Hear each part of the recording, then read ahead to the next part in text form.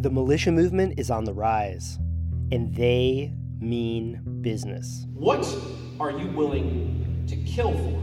State and federal investigators say they've broken up this elaborate domestic terror plot designed to overthrow Michigan's government and kidnap or kill Governor Gretchen Whitmer. And at that point, I decided I wasn't going to be intimidated into not exercising my First Amendment.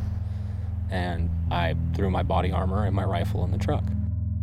They claim to defend the Constitution, but others say they're not even legal. There is no authority under federal or state law for private groups of individuals to arm themselves, organize together, and project authority to direct others. We don't live in a democracy. We live in a constitutional republic.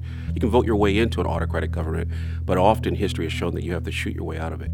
And though their man is out of the White House, anti-government groups and their allies are fielding political candidates of their own. When there are 3%ers, when there are militia people, and they are getting into the politics, I think that's what causes them to get really nervous. But if politics doesn't go their way, some fear how they'll react. The history of a peaceful transition of power in America is slowly going down the drain. I collect good men who are prepared to defend their neighbors. We're in a period of heightened risk right now when it comes to political violence, given the rise of these groups, the recruitment and radicalization that's been ongoing for the past 11 years at least. Extremely American takes you inside the anti-government movements trying to remake the country in their absolutist image.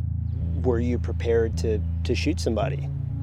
Looking back on it, if they would have fired on those people in the wash, you're damn right.